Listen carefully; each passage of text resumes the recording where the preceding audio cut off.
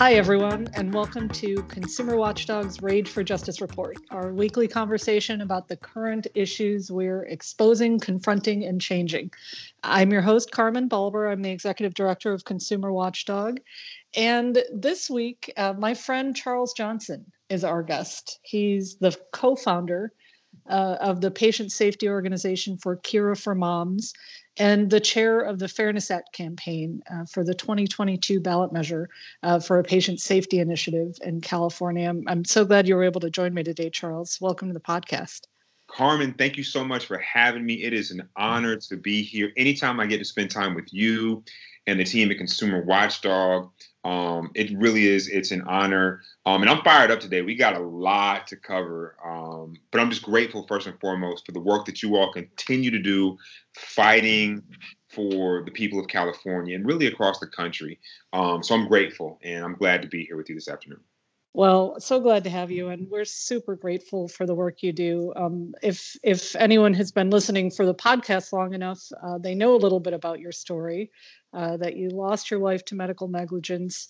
You learned firsthand about how the medical system and then the legal system are stacked against patients who are harmed, and it's why you ended up being the chair of this campaign to change the law that's been in effect in California since 1975 that caps compensation for people who are harmed by medical negligence and prevents those families from getting justice, especially families in communities of color. So maybe I should just throw one more piece of information out there, which is why we thought it was so important to talk today, because there's been a lot of big news brewing over the last week that's really developed into a flashpoint now, because it was revealed late last week that Governor Newsom went out to dinner for his pal and lobbyist friend's birthday party at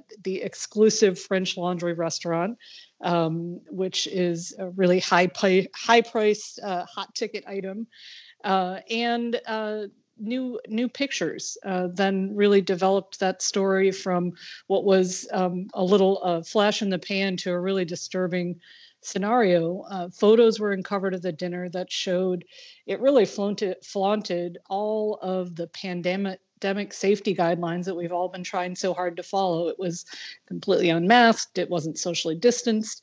It wasn't even really outdoors, as the governor had claimed in his apology. And the kicker for us was that the dinner guests included not only his pal, the lobbyist Jason Kinney, who represents many industries, including the medical industry, but also the president and top lobbyist for the California Medical Association. So what did you think when you started seeing this news come out, Charles? Man, Carmen, to be honest, seeing the pictures and hearing what happened, it really honestly made me sick to my stomach, Carmen.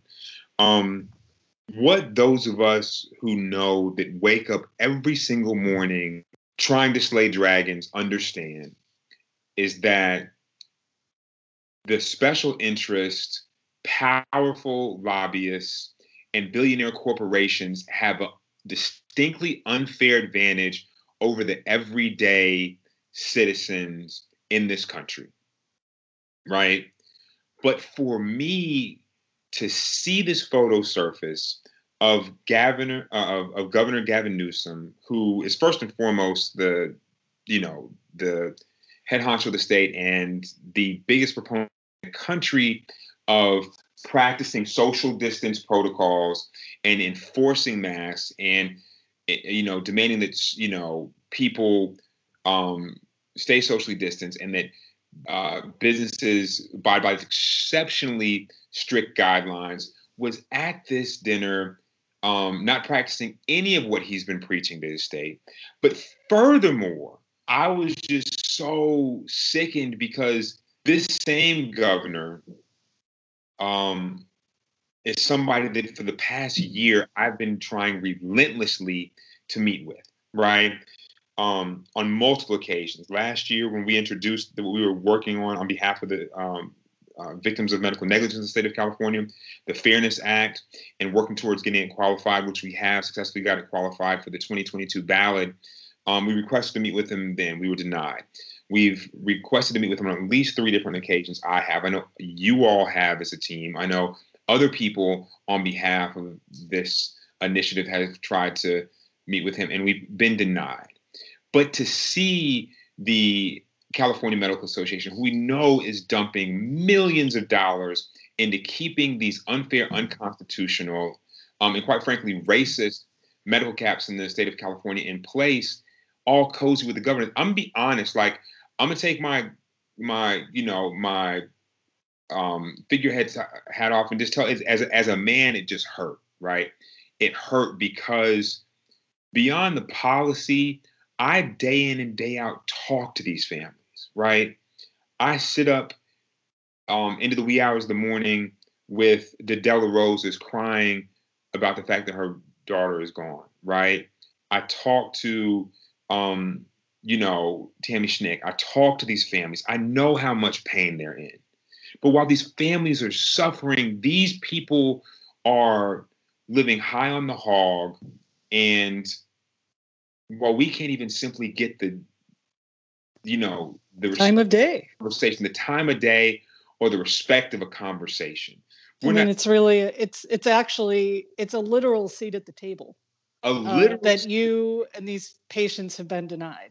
Exactly. And for me, it's a thing too. It really is, just to sum it up, it's insult to injury, literally and figuratively, right? But we're past the point of asking, we're demanding, and so he's gonna either have to do it the easy way or the hard way. And maybe just so our readers who haven't heard your story, or our listeners, not readers, who haven't heard your story before, know, you've been very clear that when we're talking about these caps, they're not just unjust, but they're racist. They discriminate specifically against people of color, against Black and brown communities. And your wife was an African-American woman who died after a successful birth because your complaints were simply ignored. Correct. And that's what we're seeing. These microcaps are really just an extension of a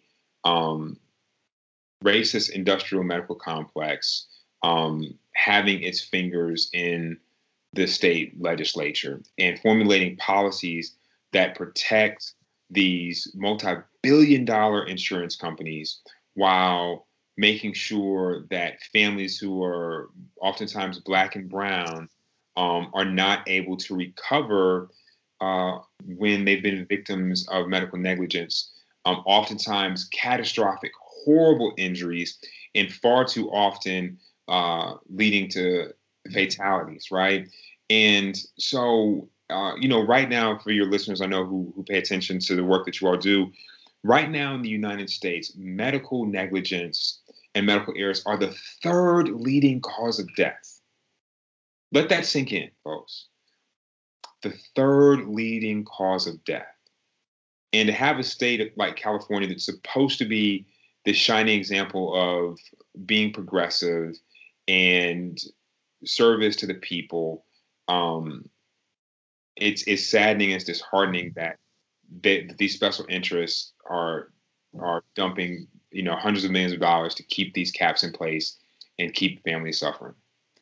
And I mean, that really comes back to why these revelations about this dinner that the governor so foolishly decided to attend are so disturbing, because the reason these caps are still in place is because the very lobbyists who were at that meeting with the governor, the CEO of the California Medical Association, Dustin Corcoran, the top lobbyist, Janice Norman, Jason Kinney, who was the birthday boy at that party, but represented the California Medical Association for many years and was paid hundreds of thousands of dollars to oppose changing the cap the last time this was on the ballot back in 2014, all have that exclusive access to the rooms of power where these decisions are being made, and patients like you, families like yours get shut out in the cold, which was really why really a tipping point for the governor. Is he going to continue to take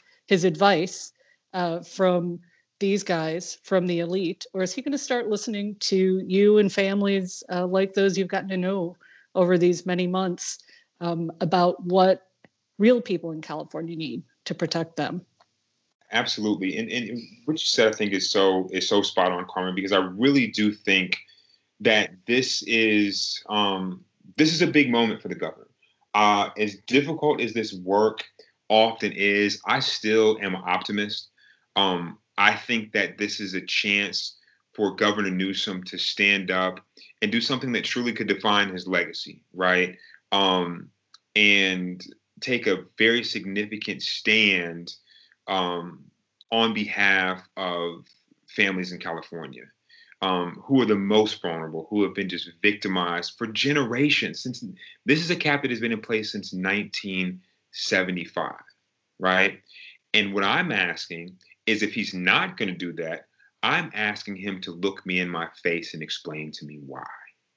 I'm looking for him to look Sabrina De La Rosa in the face and explain to her why. I'm looking for him to look Tammy Schnick in the face after these wonderful people who have lost or been victims of these caps pour their heart out to him and explain to them how they've suffered unjustly under these medical caps.